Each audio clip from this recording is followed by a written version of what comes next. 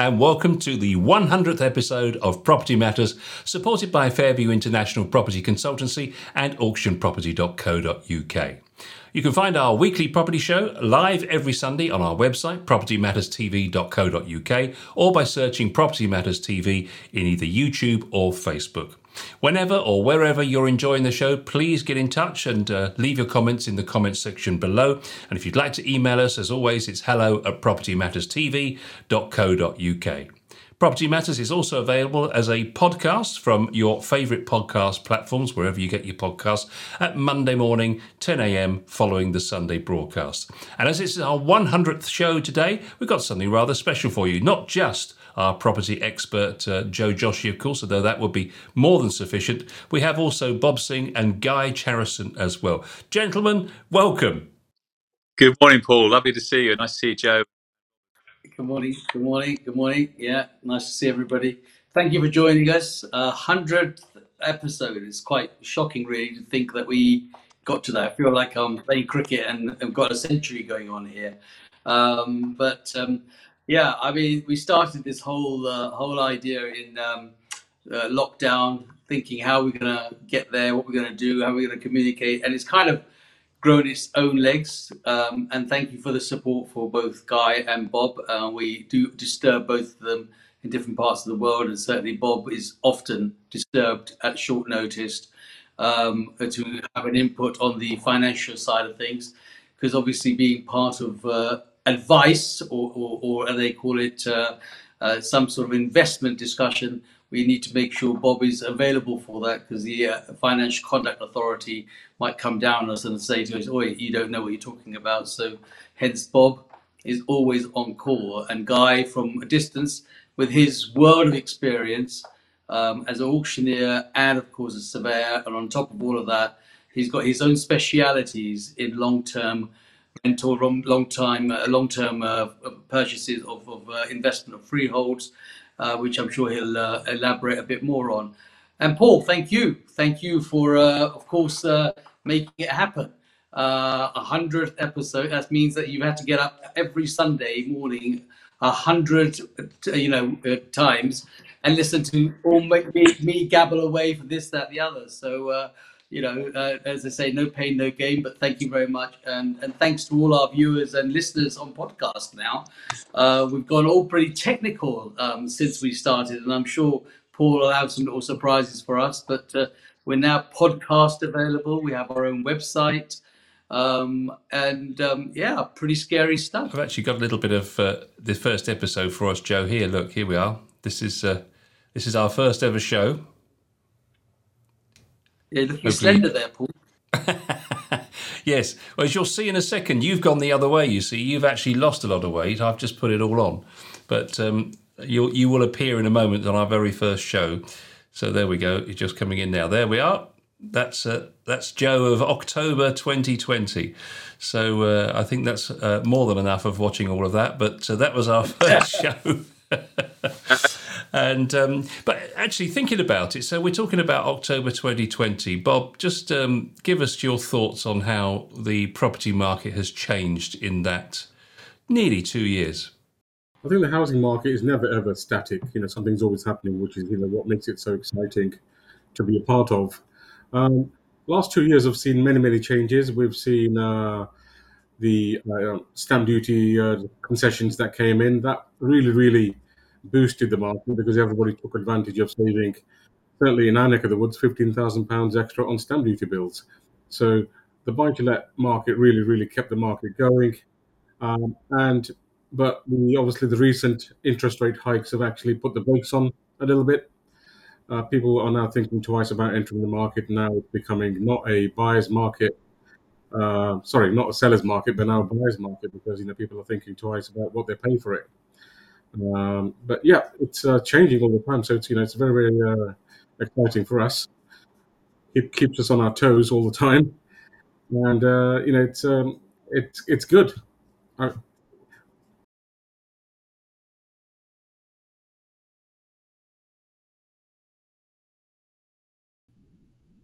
Well, I'm sorry to tell you that they don't pay too much attention. But quite interesting is watching both markets, the UK market and the US market. Obviously, I'm actively involved in the UK market. Certainly been a busy time for you, that's for sure. It's both been Guy, much what's the same. perception over in the States, or do during they the not really pay much pandemic attention times, outside the of their own market borders? was exceptionally busy. A lot of people moving out of towns and cities. That seems to be more of perhaps a feature in the US. A lot of people moved out in their numbers. People moved out of New York, for example. It's something like 200,000. It's quite extraordinary. But the markets have been very strong in good, what we would call good provincial type towns. You sort of what Americans might call university towns, etc. So let's just take a look at our first discussion point for this 100th episode. The predicted recession will be unlike the 2008 crash. So mortgage brokers will need to assess their finances and lean on available support to make it through the projected recession at the end of the year. But the wider circumstances are markedly different from the 2008 crash. So the situation in 2022 is almost the reverse of 2008, as lenders are well capitalised these days, but certainly households and companies are very exposed. Also, the downturn will be much shallower and shorter than 2008. That's generally the feeling that many experts have. Bob, would you agree and suggest that maybe it is going to be different to 2008 this time? Well, one would hope so and pray so, because we don't really want another deep recession, because that will be quite damaging for the whole country as a whole. Now, we've had one negative quarter of GDP. We're expecting another. So technically, yes, we will be entering a recession. But the stark differences between 2008 and now are that there's a lot of positive factors. There's no credit crunch going on. Banks have capitalized very, very well after the last crash. The Bank of England made them boost up their capital reserve, so that if there was ever another run, they would have enough liquid capital available to sustain themselves. So that's good. The banks are now also lower risk in that they've hived off their high risk activities into different entities. So if that fails, it doesn't bring down the retail operation as well. So that's good as well. But interest rates are now, well, they were very, very low comparatively to the 2008. But now we are seeing significant rises every month, really. And if they keep on going up, then the rates that we are paying now will be pretty much the same that we were paying back in 2008. But property is still very much short supply. There's a strong demand for it still. The affordability is still there to a degree, and the appetite is still there as well. But I think there will be a slowdown. It could be a recession. It could lead to minor price falls, particularly where the estate agents have overvalued the property anyway at outset. So we'll see a correction in that format. But yeah, I think we're in a better place to weather this storm, as long as this war doesn't continue for much longer. Yes, the institutions seem to be well set for this, Joe, don't they? But the trouble is that we're coming into a period of massively increased living costs, but at the same time, record levels of personal debt on a national basis. Yeah, I mean, the most unusual situation that's now happened, as I describe it, as a cocktail. We've got too many little mixtures going on to create what I think will be a slowdown, or in my words, going into neutral from drive for a while, until such time as we gather pace again. And that is that you've got obviously interest rates sort of creeping up a little bit. But I think the biggest shocker, which we've never really had before and never really allowed or counted for, because it's just one of those direct debits that kind of goes out and you don't actually stop and think about it, are your electric, your gas, utilities, your rates, all the others that have just all of a sudden started to shop. So the cost of a month has gone up, not just because there's an increase perhaps in your mortgage rate, but of course there is now massive increases in the utilities. And to some household, that's not just £100 or £50. It's actually working out to be £400 or £500 a month going out, because the other costs that have now added. So that is probably the unusual part. Had it been just the interest rate on the bank, I think we would have been quite safe in that view, because most people are still loving the property aspect of it, and there's a great shortage of good stuff, and so that keeps the demand pented up to a point where the buyers are still, we're not quite at a buyer's market, but it's coming that way on the basis that, even though sellers are not coming to the market as much as they want, they are having to maybe readjust their expectations for what they might have got in the last couple of years. So there are changes, but I think we got a lot of changes in the next couple of years anyway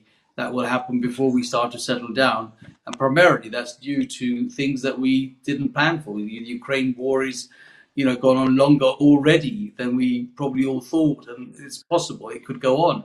And then you got China and Taiwan, sort of stirring each other up a little bit, and those things will start to dwell. But the good thing about the UK, as far as I'm concerned, is we're an island, and we have a restricted amount of development, so we can either go up or go down. Very rarely can you go out. Supply and demand is there. There's more people at Calais still waiting to come to the UK, and there's nobody at Dover looking forward to going to France. So as far as I'm concerned, we'll always have that supply and demand factor that will allow people to still want to invest. Whether it's a bad time for landlords or whether it's a bad time for sellers, people will always want to buy and sell and rent in the UK. Guy, some interesting comments from the Governor of the Bank of England. He said that it was the prospect of recession is likely, and as Bob alluded to, you only got to have a couple of negative growth quarters, and then you're in a recession.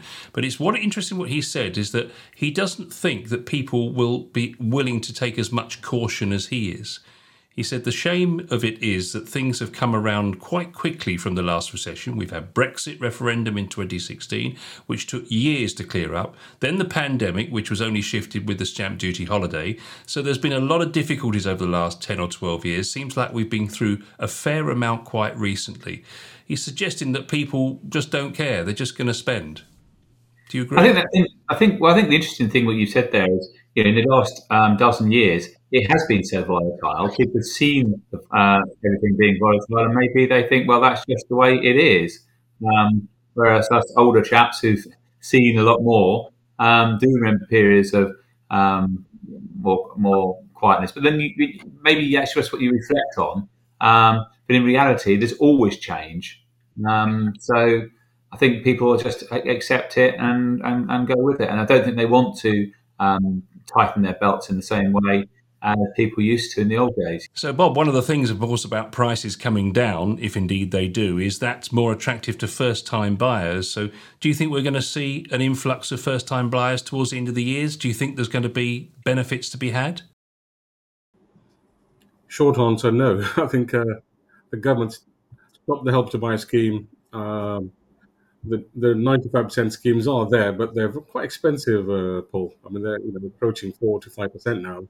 So, affordability is a big issue, and first-time buyers buying their new houses will have to face higher energy bills because they'll be going into new contracts, and the bill's going to be 300-400% higher than what may have been the case last year. So I think affordability will be the biggest stumbling block for first-time buyers. They've really got to consider their costs before they go into a contract. And with Help to Buy ending, I think it's going to be a natural slowdown for that sector in the marketplace. It's a really tricky decision to make at the moment, isn't it, Bob? I mean, you're thinking about, well, I better get on that ladder if I'm a first-time buyer, but then there might be, if we end up with prices falling or if we end up with a slowdown, there might be better deals down the line. But I guess the downside might be that we'll still have even higher interest rates at that point. I mean, would you recommend getting in now or waiting to see how the market goes? I think it depends on your circumstances. If you have to buy, then you have to buy. Then you've got to make that move no matter what. If you can wait, yes, you could take a wait-and-see attitude and see what happens to the marketplace. But although the rate of growth is slowing down, it's still significant. It's nearly 8% last month. It was 10% the month before. Yes, that could slow down, but it's still a lot of price increases to cope with, particularly for a first-time buyer. And 1 year's worth of growth at that level can wipe out your deposit. You've got to then start again effectively. So I think if you can get on the ladder, get on the ladder. I think if you wait, I think you might miss the boat again, and you might have to wait longer before you're in a position to meet that deposit requirement or indeed the loan requirement. And there are lots of changes happening in the mortgage world which could benefit first-time buyers. As you mentioned in the previous program, the Bank of England have asked or instructed the banks not to apply the affordability calculations or the stiff calculations, which always sat in the background of any affordability calculation. So with that now having gone, the banks are free now to sort of loosen the reins a little bit in terms of lending capacity. And already one bank's come out and said they'll lend 5.5 times income as a standard. To anybody earning a certain amount of money, like 75K, they're happy to go to 5.5 times for that person. So if one bank does it, they'll all follow. So, before you know it, 5.5 times will be the norm as opposed to 4.5 times. So the banks will have to push the boat out, take that extra risk. And Guy will remember this, the old MIG days, the mortgage indemnity guarantee premium days. Yeah, absolutely. I think they could make a comeback because if banks are going to take more risk in lending more money to first-time buyers, they're going to want some surety or safety behind them. And that indemnity, although it's expensive and the buyer pays for it, it does allow the bank to push the boat out and lend more money than they ought to or would have done under the old rules, and just to keep the market going for now, because they can always pull back if they feel they're lending too much at 95%. Because banks can't lend all their money at that level, they have to segment their risk profile. So I think banks have to reinvent themselves. They've got to really think back and sit back and think, how can they keep the market going, work very closely with this new government, and see what can be done. Let's see what they come up with. And the other thing is, Bob, people have to live somewhere. So if they're renting, the average rent, I think, is nearly £1,100 a month now. And, you work out what that can buy you in mortgage terms. For a lot of people, they're far better off, even with the slightly higher rates, they're better off owning something and eventually, paying it off. And 25 years' time, they own it. It's going to be a tough couple of years, I feel. The good thing is most people are working from home, so the travel costs are a bit less. So maybe they're better placed to cope with any energy bills increases. And they've managed to save in the pandemic as well. They've not gone out so much and not, blowing their money on takeaways or restaurants.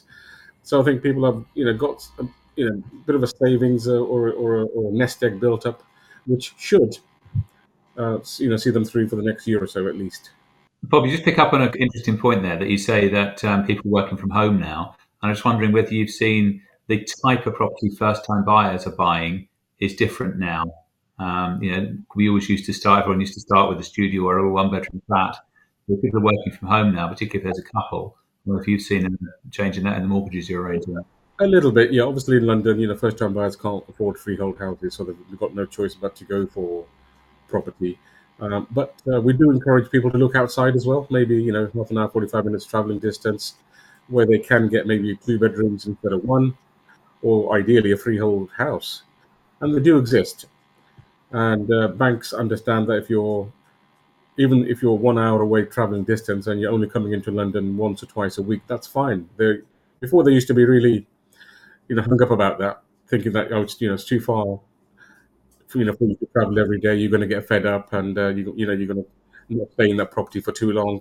But now we do have lenders that will let you buy a property pretty much anywhere in the country, even if it's 2 hours away. So lenders' attitudes are also changing, but we as advisors do encourage people to buy out if they can. But it's personal. Do you think we're going to see the removal of the 95% LTV mortgages, Bob? Because I remember at the beginning of the pandemic, there was no 95% mortgages to be had, and everything was 90% or 80%. So do you think that's going to be one of the protective measures that the banks and building societies take? It's always in their armory to do so. They can remove rates overnight, or facilities overnight. Or when they hit that limit, as I said before, they can't lend all their money at 95%. So if they start breaching those parameters, then yes, they can pull back, and it's their way to control their risk. Will they really want to end them? I don't think so, because first-time buyers are the lifeblood of the property business. Until we have first-time buyers entering the ladder, then they can't buy the next property, and the market doesn't move. So it's a very central component of the property market. So banks have to be inventive, come up with new ideas. The mortgage indemnity guarantee scheme may come back. The higher multiples are coming back. So I think they'll use affordability methods to actually keep the market going. But the government isn't helping. They've stopped the Help to Buy scheme. That's not being replaced as far as we know. So unless something else is reintroduced, the first-time buyers aren't going to be happy bunnies, paying 4 or 5% on their mortgages at 95% lending. Second story that we're looking at is the rate of home ownership. Actual lenders are concerned, Joe, because basically the 65% of people in Britain now own their own home. That's dropped from 71% 20 years ago. More concerning for lenders is the drop in the flow of new borrowers into our housing market, amongst those aged 25 to 34, falling from a peak of 61% in 1996 to less than 40% in 2016.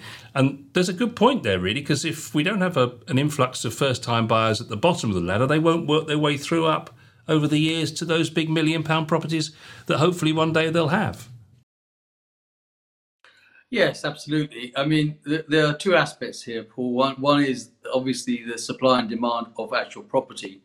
But I think the biggest area is where Bob is concerned is funding and the mortgaging, and that's become more and more challenging as time has gone on.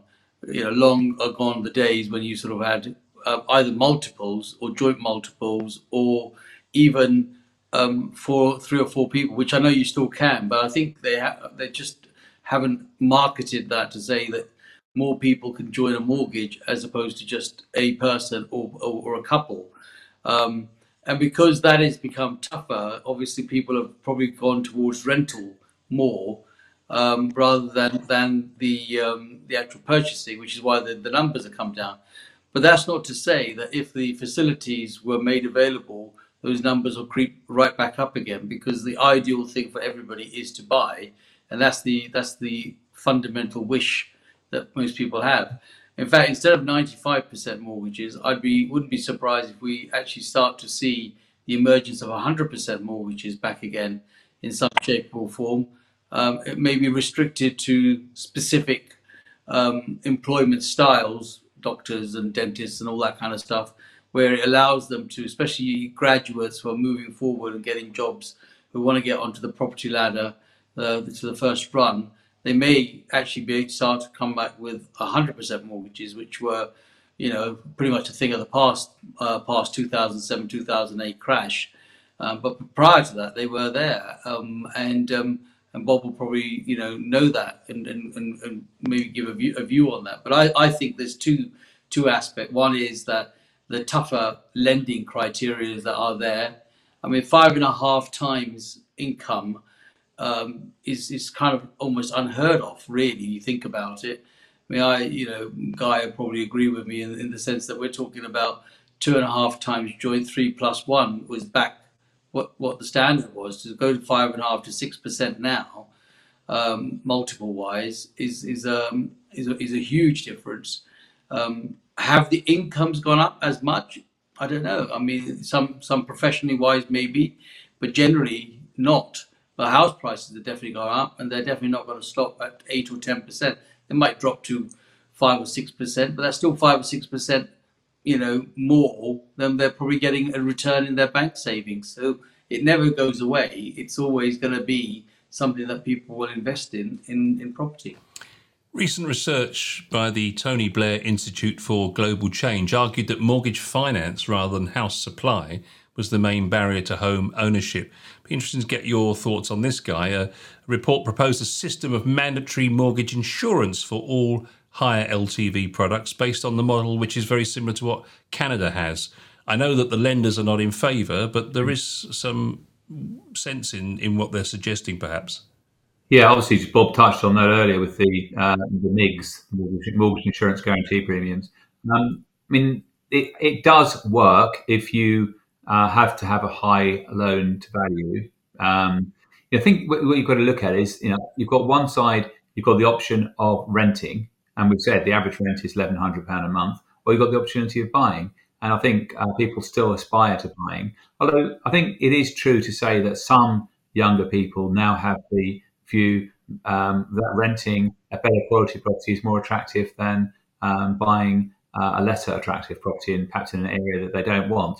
We would years ago, as first-time buyers, you would take something in a lesser area, you'd take a lower property, you'd improve it yourself, and that's the way you'd get on the ladder, and that's how we all were brought up. But now, it's like the younger generation; they don't want that; they want everything straight away. So renting for a lot of them is an attractive option. I think we sometimes forget that. I think we are dinosaurs, and that we always think everyone wants to own because that's what we felt, and that's perhaps what we would encourage our families to do, of course. But that's not the case for everybody.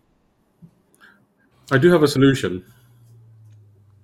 Do give us the answer, Bob. And if any Prime Minister's watching, I think they should listen to this very carefully. If you want to keep the property market going, introduce 95 or 100% mortgages, but for first-time buyers only, let them have interest only, even at 50% of the loan amount. That will lower their monthly payments. It will give them the affordability, and first-time buyers can enter the market with a reasonable monthly outlay, because on half of the mortgage they'll only pay interest only. And if we can put an age gap of say 35, then after 4 or 5 years they can have a deposit saved up through the equity or savings, and they can take the next mortgage under normal rules. But to entice first-time buyers, I think interest only has to make a comeback, and that's. And Bob, you're saying that's just on 50% of the loan. So if someone had borrowing 100, they would borrow 50% interest only, 50%. Yeah, at the moment, some lenders will give interest only if there's a big equity situation in the property. If you've got 250 equity, you can have an interest only mortgage, or if your income is 75 or 100k, you can have an interest only mortgage. But first-time buyers don't have 250 equity, they don't have 100,000 income. You need to come up with something else, and I think that something else is a part and part type mortgage with a low deposit, and after 5 years, they can think about going on to a standard scheme or transfer gradually the interest only part back onto repayment as their situation improves. That way, we'll keep the market going, and it'll make a lot of first-time buyers happy. Yeah, I think it's a very good option. I wonder, it'd be interesting to look at the actual numbers. If you look at the capital repayment bit, if you were to have that as 25 years and then maybe 20 years, so because there's not a lot of difference in the payments. So if you had, I know we're trying to reduce payments, but if you could have the capital repayment part 20 years and then interest rate for the other, that would be quite a good blend. That might actually work. Yeah, a blend could work. A lot of people do take 35, 40-year mortgages, but you're straddling them with a lot of debt. And nobody keeps their mortgage for 35, 40 years. They move typically after 5, 7 years, and the whole thing starts again. So it's one way of tackling the problem. It's interesting, isn't it? 83% of renters are unable to raise the 5% deposit that we've been talking about, and it's hardly surprising when you think that the average 5% deposit is now £60,000, which is quite something, isn't it? And actually, what they're saying is that is the stumbling block, because in most cases, the people who haven't managed to get the 60,000 or the 5% they need, they can actually afford the monthly repayments. They're just unable to get the deposit. Yeah. I mean, the other idea is a bond system. A third party could provide the 5% in return for a bit of a return on the equity growth. So that's another solution. You can introduce private money into the equation as well. So there's quite a few ways this new government could help, but I think they need expert guidance from our team here. And Joe, what do you think the outcome's going to be? Let's just look at a year from now. Where are we going to be with mortgages and with the market? I think we're going to have a little bit of a break. We're going to go into neutral for a while, purely just to get used to all these extra costs. And once we've actually got used to those and found and fathomed our way around how we're going to deal with that, I mean, it's frightening to think that October they're going to be looking at 3,500, and then again another jump in January, and then another one in April. It's quite frightening to think where the utilities, those, it's always been the darker side that we've just never bothered to look at it, because it kind of goes out in that regular standing order money in most people's things, and they just don't actually equate to it. But all of a sudden, it's right in your face. So I think there's going to be a bit of a settlement there. I don't think that the house prices, which everybody is waiting for, is going to tumble.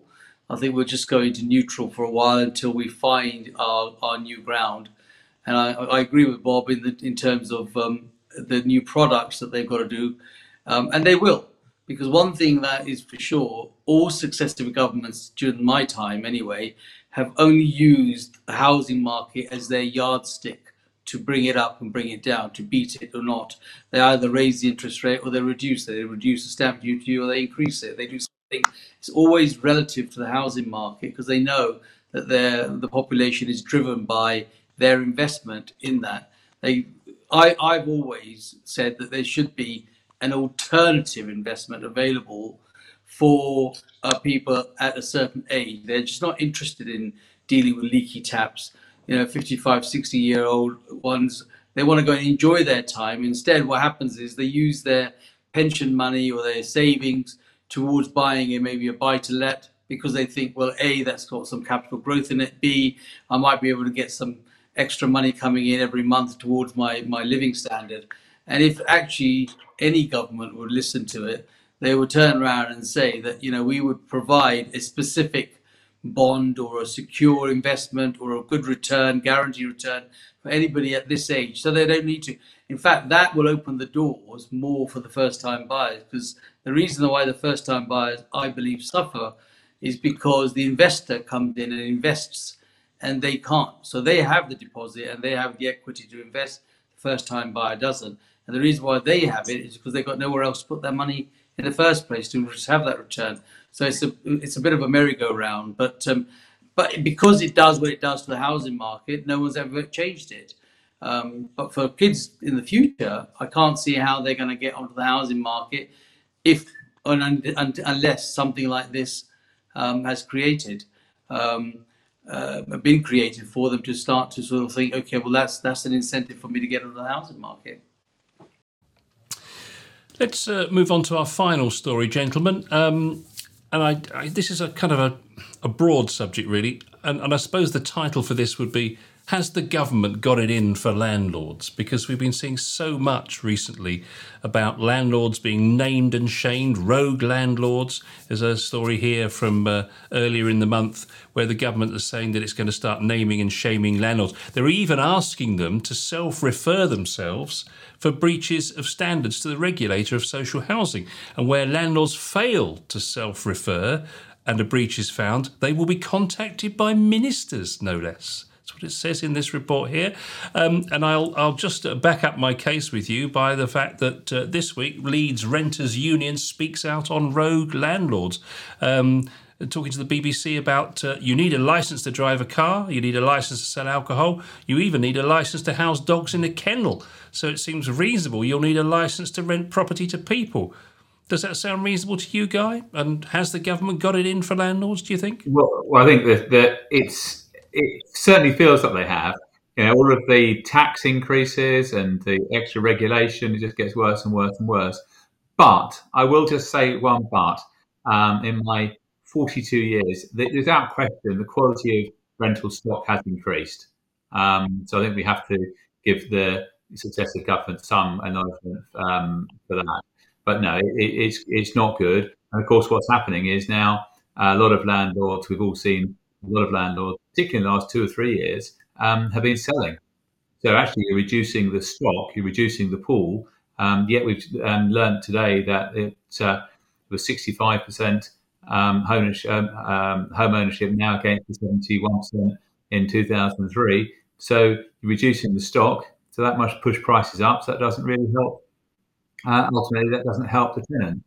But I think the government want to be seen to be doing things and trying to please all the people all the time, and that's not really feasible. But I think some of the more practical ideas that Bob mentioned earlier would be better if they concentrate on those rather than trying to bash the landlords, work with them rather than against them.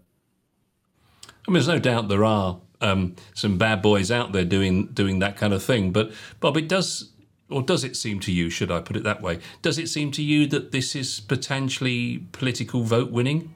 Because they're an easy target, landlords, aren't they?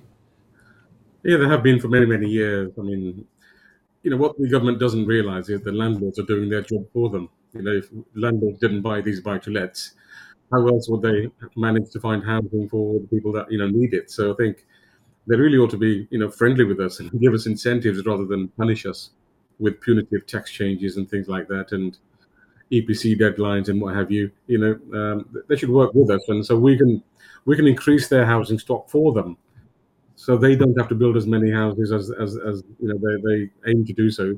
I mean, they never meet their targets, so they should be encouraging landlords to buy more property so they can help them house the people that they can't house themselves.